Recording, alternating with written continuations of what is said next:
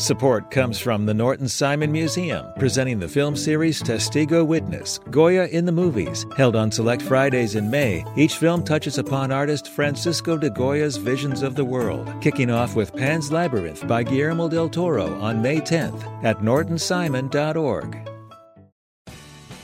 You have the chance to win a Spring Super Sweeps from LAist. Donate $60 for one entry to win a brand new Lexus or $25,000 in cash. Check out all the other prizes too when you donate now at laist.com/sweeps.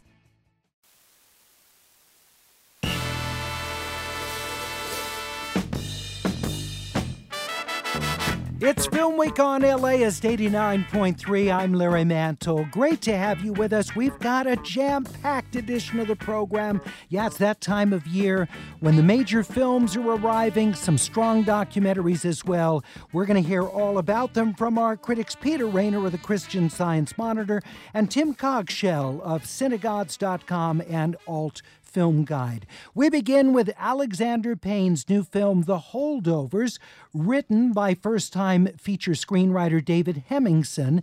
The film stars Paul Giamatti, Davine Joy Randolph, and Dominic Sessa.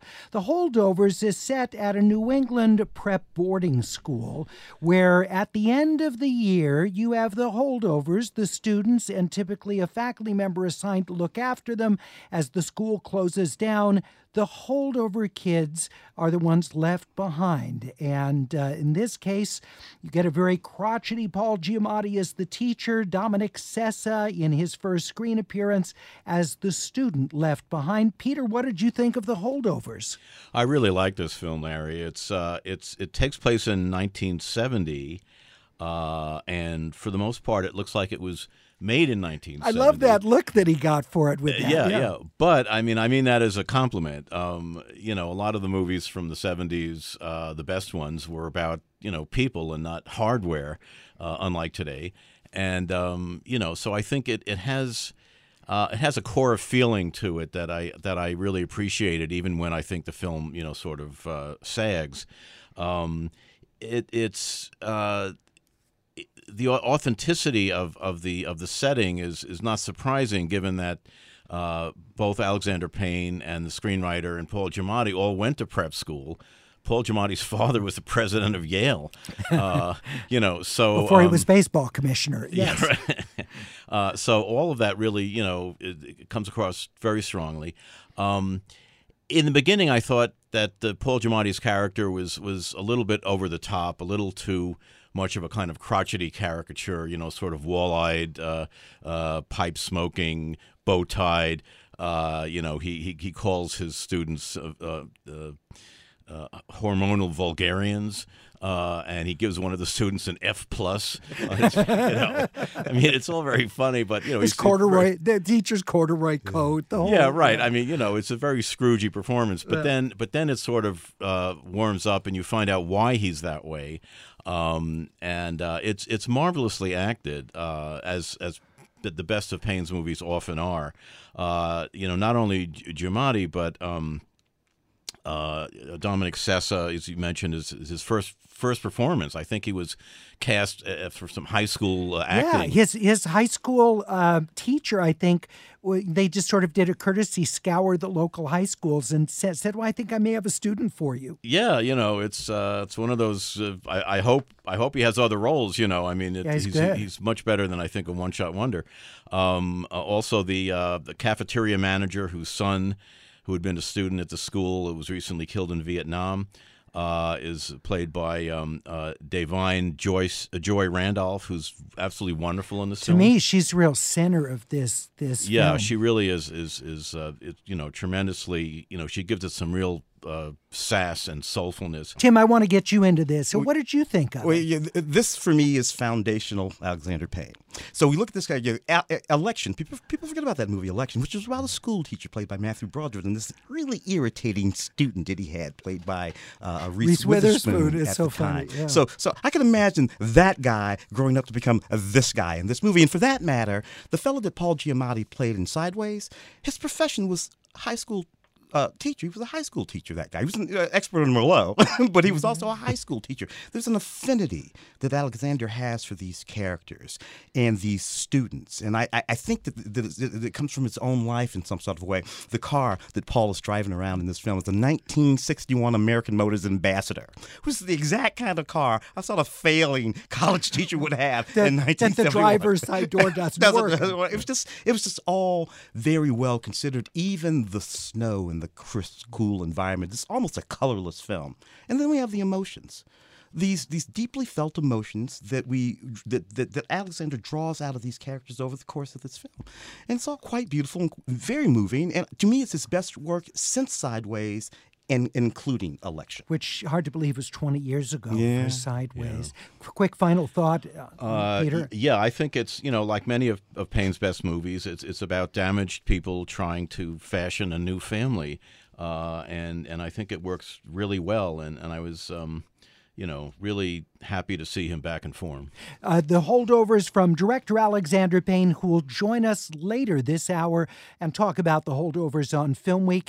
The film is rated R. It's in select theaters this week and goes into wide release November 10th. The Killer, a thriller from David Fincher, Michael Fassbender, Tilda Swinton, Charles Parnell star in the film. It's written by Andrew Kevin Walker. Tim, what do you think of The Killer? Yeah, Andrew Kevin Walker, who, by the way, is the only credited screenwriter on 7 David Fincher's seminal film. And this is a tight, very meticulously constructed film, just like that. He also wrote Sleepy Hollow and a couple other really neat things. This is what he does. And, of course, Fincher, when he's at his best, is that kind of a filmmaker. Meticulous, tight. To me, Zodiac, the prime example. Yeah, everything accounted for. You will not get to the end of those movies and think to yourself, oh, wait a minute, that didn't work. No, and that's true of this too. The killer in this movie, titular character whose name we will never know, but whose aliases who he gives out over the course of the movie are absolutely hysterical. Of course, you got to be 60 to get that joke, which is a little thing that Fincher is doing for folks of a certain age to get all those aliases that he gives. This is a guy who is a meticulous not serial killer, hitman, and at the beginning of this film, we're going to be with him when he's planning this shoot. He's been waiting for a long time to pull off this hit, and he's telling us in voiceover exactly what it takes to do what he does, to be how he is, how you cannot care. And he goes to do this kill, and he misses. And then we get this movie that's about accountability. And we're going to find out whether he believes all that crap that he was telling us in the first 5 minutes of this movie. This movie is really tight. It's constructed in chapters. Certain things are going to happen in each one of these chapters, and each one of them are propulsive. There's that fight scene, Pete. That fight scene. That's the best fight scene I've seen in a movie in I don't know, a long, long time. He almost gets got in this long, long, long fight scene, and it's thrilling. I really, really dug this. Again, it's Fincher back in form. The Killer is the film, Peter. Yeah, I really liked it, and I'm not the biggest Fincher fan, but it's apparently you did like Zodiac, though, didn't you? Yeah, I liked Zodiac. Yeah. I hated Fight Club. Yeah, everybody hated Fight Club. I didn't think Social Network was all that, etc.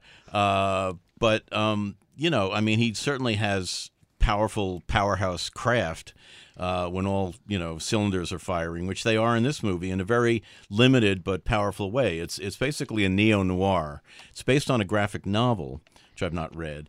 But Michael Fassbender must have maybe 12 lines of dialogue in the whole film. There's a lot of voiceover of him, intoning things like, forbid empathy, all the rules that you're supposed to follow if you're a top-notch hitman. And in some ways, I guess this might be sort of personal to Fincher, this film, because Fincher is such a control freak. And this is about a hitman who is absolutely in control of everything, except in the first 15 minutes, he misses a hit, and that's what sets the plot in motion. So he goes a little bit nuts trying to make up for that. And the fight scene it's the most brutal and convincing fight scene I maybe have ever seen in a movie. Wow. And it goes on. I mean, it's pretty powerful. And Tilda Swinton has a marvelous cameo in it later on in the movie. It's really a first-rate neo-noir. We're talking about The Killer from director David Fincher, Andrew Kevin Walker, screenwriter. It's rated R in select theaters now and streaming on Netflix starting November 10th. The Delinquents, a comedic drama that's written and directed by Rodrigo Moreno. The film is set in Argentina. Peter. Yeah, this is Argentina's submission for the Foreign Film Oscar this year. The downside is this is a 3-hour movie. It's kind of an extended heist movie. Didn't need to be that long. The first 2 hours, I think, are extraordinary. Then it sort of becomes a little bit arty and vague and vaporizes into something else. But the central plot is that there's this bank employee in Argentina who decides that he's going to rob the bank and then turn himself in. But he's robbing the bank of $650,000, which is twice what he would make if he stayed in his job for 20 years. So he gets another guy at the bank to hold the money for him for what he figures will be 3 years. With good behavior, he'll be out of prison, and then he'll have 17 years to enjoy the money that he would have had to spend 20 years earning in the bank. There's a certain logic to this. Of course, things go wrong. But it's remarkably well. It's funny, but it's also kind of tense. It's very inventive. There's a lot of squiggly little word game things in it. The characters, Moran is played by Daniel Elias, and then Roman is played by Esteban Bigliardi. They're both very good. You'll notice their names are anagrams. The head of the bank, this old guy, also plays the head of the prison. There's a lot of funny stuff going on in this movie. I wish it hadn't been so long and so attenuated towards the end, but it's definitely worth seeing. Yeah. The Delinquents, set in Buenos Aires, from Argentinian director Rodrigo Moreno. Tim. Yeah, because it is. It's just heist movie, and there is a heist, and it's a meticulously planned heist, but this movie isn't about the heist. And it's a prison drama, because he's going to go to prison, and all kinds of harrowing things are going to happen in prison to him. But this isn't a prison drama at all. It's funny. There's a bit of a romance in it. All of these things are happening in this movie as we wait these 3 years. Now, the guy that he gets to do this for him is part. Look, you're going to have to go hide this money. This is what I want you to do. We'll take it out in the woods, put it on this rock, this whole thing. And we almost in real time travel with this guy as he does all of these things. He's not the brightest guy in the world. He's very nervous. Probably should have picked somebody else to pull off this heist with. But it makes it all the more funny. It becomes a philosophical tone, though. It really becomes about the banality of existence. And if you're going to live a banal life, you might as well do it in a way that will pay you better in the end. So I'll sit in prison for 3 years, and then I'll have a complete life. At the end of it, Pete's right. 3 hours too long. 3 hours, 10 minutes, as a matter of fact. Too long. 10 minutes of credits. It's loosely based on this film called Heartily Criminal. It's a 1949 film by another very famous Argentine director, a guy named Hugo Frengosi, which was more or less the same thing, embezzlement, and he's going to spend 6 years in prison. So I really like the concept of the film. Whack 30 minutes out of this thing, man. Come on. Yeah. The Delinquents is unrated, written and directed by Rodrigo Moreno, starring Daniel Elias. The film is at Laemmle's Royal Theater in West Los Angeles.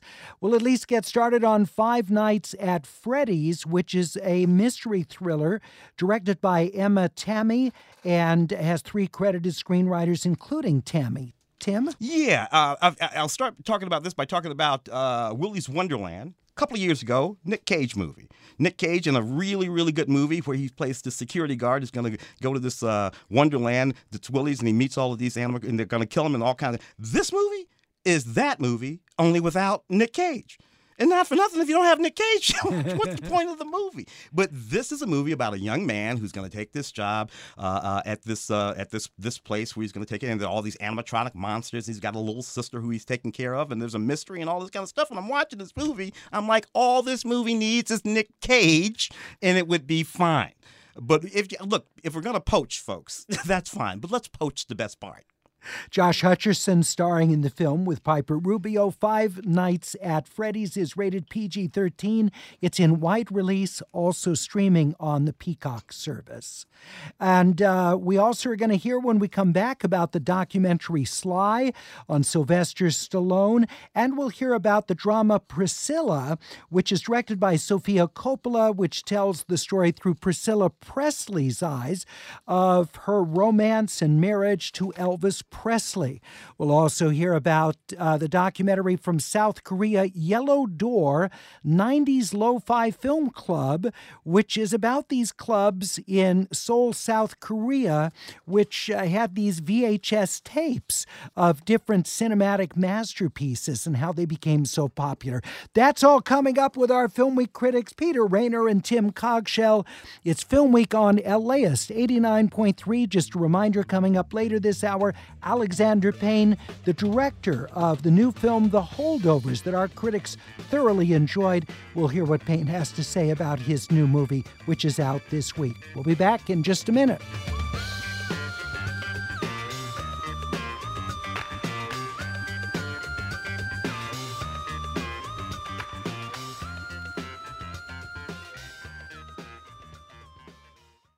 Support for LAist comes from Latino Theater Company at the Los Angeles Theater Center, presenting American Mariachi by Jose Cruz Gonzalez. It's the 1970s, and women can't be mariachis.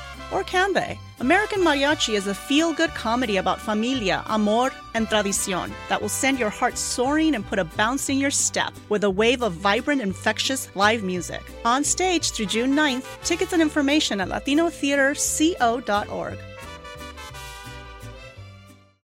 Support for LAist comes from the Norton Simon Museum, presenting the film series Testigo Witness, Goya in the Movies, held on select Fridays in May. Each film touches upon Spanish artist Francisco de Goya's visions of the world, including Pan's Labyrinth by Guillermo del Toro and The Discreet Charm of the Bourgeoisie by Luis Buñuel. Screenings are at 4:30 p.m. on 4 consecutive Fridays starting May 10th. More information at nortonsimon.org.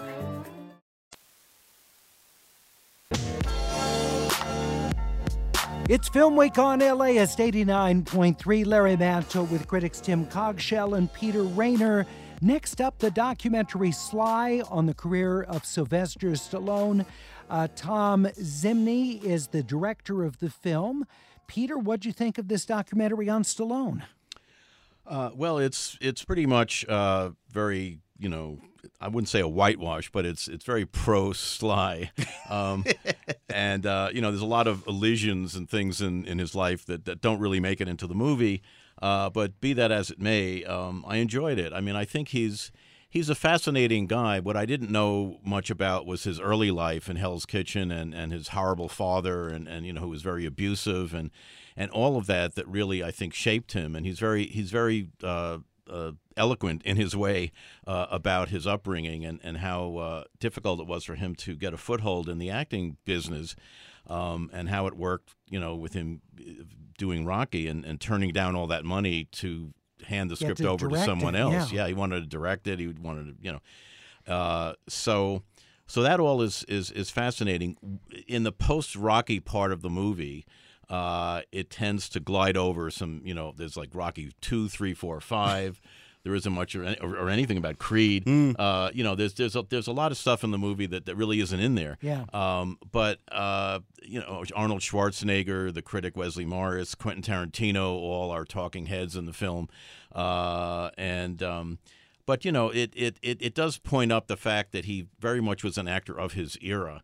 If you look at Rocky and then the Rambo films, it's all I want is for my country to love me as much as I love it.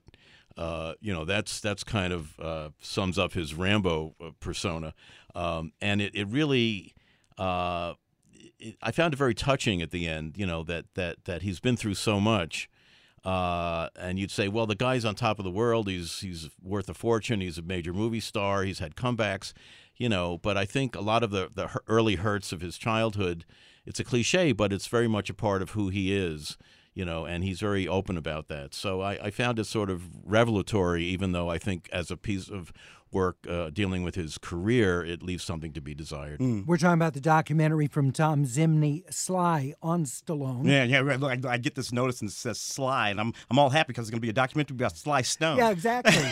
And Pete disabused me. Tim, I think it's the other Sly. I'm like, anyway, after I got over that, I realized that this is exactly as Pete says. Now, this is a film about Sylvester Stallone, made by people who love Sylvester Stallone. John Hertzfeld, the director, actor who's a good friend of his, who started out in the business with him 50 years ago. His brother, Frank. All of that business about his dad who lived a very long life, well into Sly's major stardom, and was always competitive with him. Man, the things that you can learn. Fathers and sons, mothers and daughters in these films. I mean, this guy, as heinous as he was, he built Sly because Sly was simply not going to fail just despite this guy. Wow. Which his brother Frank, it's interesting the people around you, how they can see your life better than you can do. Frank is way more aware of what built Sly Stallone than Sly Stallone is. He spends a good deal of the movie going through the scripts of each one of his very, very important films, actually reading the dialogue, talking about how he wrote this and why he wrote that. He also talks about Copland and these moments in his career when he did try to pivot. Comedy, Oscar, Stop or My Mom Will Shoot. Ooh, no. Copland, which is a movie that I liked but did not hit. But he tried. And then he talked about how, you know what? Sometimes you just got to do what you do. And he just went back to doing what he does. I talked about the Expendables, the Expendables came later, 2 or 3 weeks ago, I think, here. So, there you go, Sly Stallone. Sly is the documentary. It's rated R, and it's streaming on Netflix late in November. Right now, though, you get to see it at Alamo Drafthouse, downtown Los Angeles. The drama Priscilla tells the story of Priscilla Presley through her eyes in her relationship and courtship with Elvis Presley, their later marriage. Sofia Coppola is the writer-director of the film, and it's based on Priscilla Presley's memoir. Peter, what did you think of Priscilla? Not a whole lot. I like some of Sofia Coppola's work quite a bit. I loved Lost in Translation, Marie Antoinette, etc. But she has a kind of too cool for school aesthetic that I think mars this movie, because you don't really everything that you find out in this movie you already can either guess or you already knew. Priscilla was 14 when she met Elvis, who was 24, stationed in Germany in the army. And, so he kind of woos her. Ultimately, she moves into Graceland. He's screwing around, and she has this big black bouffant, and then she goes through a lot of hair style changes. But emotionally, I don't see that there was a whole lot of change in this film from her. She's a kind of, dewy, virginal 14-year-old who's starstruck. And then as life goes on, she's still kind of that person, which would be interesting if that would seem to be the point of the movie, but it just seems like it's a negligent piece of dramaturgy. The guy who plays Elvis, Jacob Elordi, is pretty good, given how many Elvises we've seen lately. And Kaylee Spaney is good, to the extent that she's able to have a character arc, but there isn't much of a character arc there. So I think the film ultimately sort of drifts away from me. It's sort of an aesthetic object rather than a real biopic or any kind of deep dive into what that marriage is really like. Sofia Coppola's film Priscilla is rated R. It's at AMC's The Grove and the AMC Century City 15, then opens wider next Friday, November 3rd. The documentary Yellow Door 90s Lo-Fi Film Club takes us to the 90s in South Korea and this way that so many people became fans of terrific film. The movie is directed by Lee Hyuk-rae. Tim, what'd you think? Oh, this is a very, very good film. Very educational, very, very bright. Boon Joon-ho, of course, from Parasite and many films of recent years that we know, is at the center of all of this. In 1993, 30 years ago, he was a young film student. In South Korea, there was this explosion of film clubs. On the heels of many film movements around the world, the LA Rebellion being one, and some of the success of some young films, Spike Lee and Quentin Tarantino and others, that really just insinuated itself. And so you had all of these young film students, including Bong, and what they are doing is looking at the world of cinema and recording it in ways that, I don't know, I can't think of what filmmaker, maybe Richard Linklater or somebody like that might have been doing at that same period. And they would watch these films and they would get them on VHS and they would literally transcribe them into Korean. Whoever spoke English would sit and just transcribe them word by word. Sometimes they would draw the frames out. It was a film. They gave themselves a film education, a world cinema education through these film clubs. They called it Yellow Door because the door to this little place where they would do these things on VHS. I just loved it. They had these VHS steps. Was this big giant yellow door. Whenever they would have to dub movies, they had to dub them back then in real time, which means that they watched these movies over and over and over and had an absolutely encyclopedic knowledge of every frame of these films. And they talk about it that way in this doc. You know that scene and then whatever movie it is, and then they describe the scene. And then they cut to clips, and they're describing the scene of this movie that's 50 years old that they watched 30 years ago, frame by frame. Wow. That's the way. So it's really, really a fascinating thing. Oh, it sounds great. Yellow Door 90s Lo-Fi Film Club is streaming on Netflix, the film in Korean with English subtitles. The documentary To Kill a Tiger shares the story of a farmer in India and the huge fight in which he demands justice for his 13-year-old daughter who was the victim of a brutal gang rape. Peter, what did you think of the documentary To Kill a Tiger? It's a powerful movie, obviously a powerful subject. What was galvanizing about this movie is that the father goes to the police. The police do round up these three guys who gang raped his 13-year-old daughter, but the villagers themselves, the community that he lives in, is very much against him bringing up these charges. They think it should be done internally, or as is often done in these cases, unfortunately, the rape victim marries one of the rapists, in order to kind of cleanse herself of the taint. It's all really abhorrent.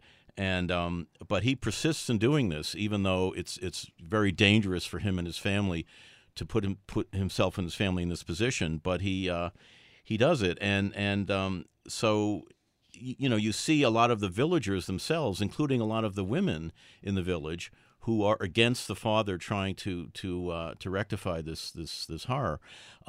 So to me, that was what was doubly shocking about this whole subject. I think the way it wraps up, that after the trial is resolved, that it wraps up a little too quickly, and I think maybe a little bit too optimistically.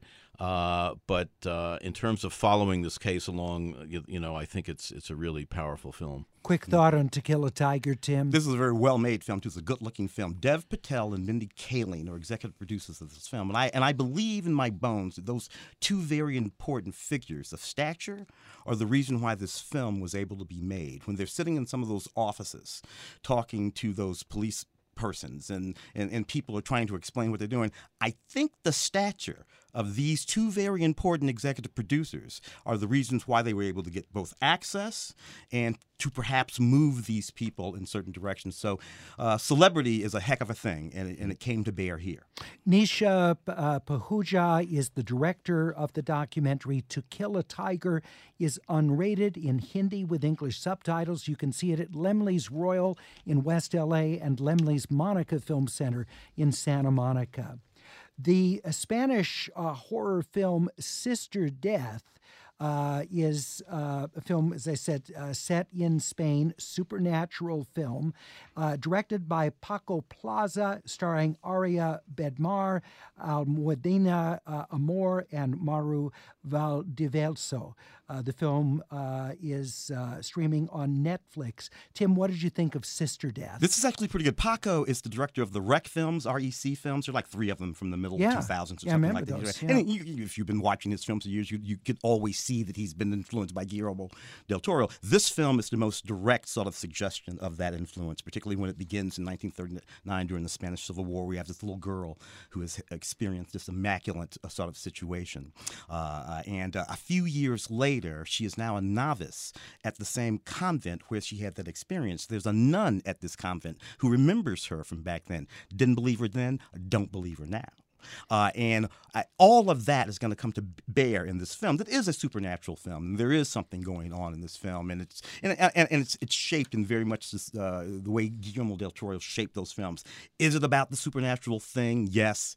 What's it really about? War, injustice, cruelty, but in the context of the supernatural thing. Hermana Muerte, or Sister Death, the film from Spain, Paco Plaza directed. It's in Spanish with English subtitles, unrated, and again, it's streaming on Netflix. Waikiki, a drama written and directed by Christopher Kahunahana. The film stars Daniel Zalaponi. Peter, what did you think of Waikiki? It's pretty uneven. I did admire the fact that although it's called Waikiki and is set there, this is the least touristy-looking movie you'll ever see set in Waikiki. It's sort of like Repo Man, was set in L.A., and it's like nothing in that movie that looks attractive at all. And it's a pretty uneven movie in a lot of ways, but the lead actress, Danielle Zalapani, she plays a hula dancer who also has moonlights in several other jobs, including a school teacher. She has an abusive boyfriend. She hits a homeless man in her van, and they end up sort of bonding. It's a very vague movie in a lot of ways, but she's extraordinary, and I think really someone to watch. The film is Waikiki. The film is unrated, and you can see it at Lemley's NoHo in North Hollywood. The horror thriller Suitable Flesh, starring Heather Graham, Judah Lewis, and Bruce Davison. Joe Lynch, the director. Tim? Yeah, loose Lovecraft adaptation here about soul jumping. Heather Graham, Jonathan Sashi, a few notables in this film. Bruce Davison. This is what's good about this film. All of those people can act. This material, not very strong. These actors doing what they can with it and actually getting you to a pretty creepy place. Based on Lovecraft's The Thing on the Doorstep, Suitable Flesh is at the Alamo Drafthouse in downtown Los Angeles, also available for on-demand viewing. Stay tuned, because coming up next, we're going to be talking with the director of the brand new film, The Holdovers, Alexander Payne, will be with us in studio to talk about his new film set in a New England boarding school with the teacher and the student who were left behind over the holidays, nowhere else to go, and a lot of friction between the two of them. We'll talk about the genesis of the story, of the setting, and about Payne's thoughts about what he's depicting on screen. Our critics were big fans of the film, as am I. We'll talk with Alexander Payne. When we come back, it's Film Week on LAist 89.3. Reminder, you can hear the entire hour whenever you want to on your time at LAist.com. The LAist Spring Super Sweeps is happening now. You can win amazing prizes while supporting your source for local fact-based journalism. One lucky grand prize winner will get to choose a brand new Lexus or $25,000 in cash. Other prizes include an electric bike from Juice Bikes and $1,000 gas gift cards. Your donation of $60 gets you one entry to win, and the more you give, the more entries you get. Donate now at LAist.com/sweeps.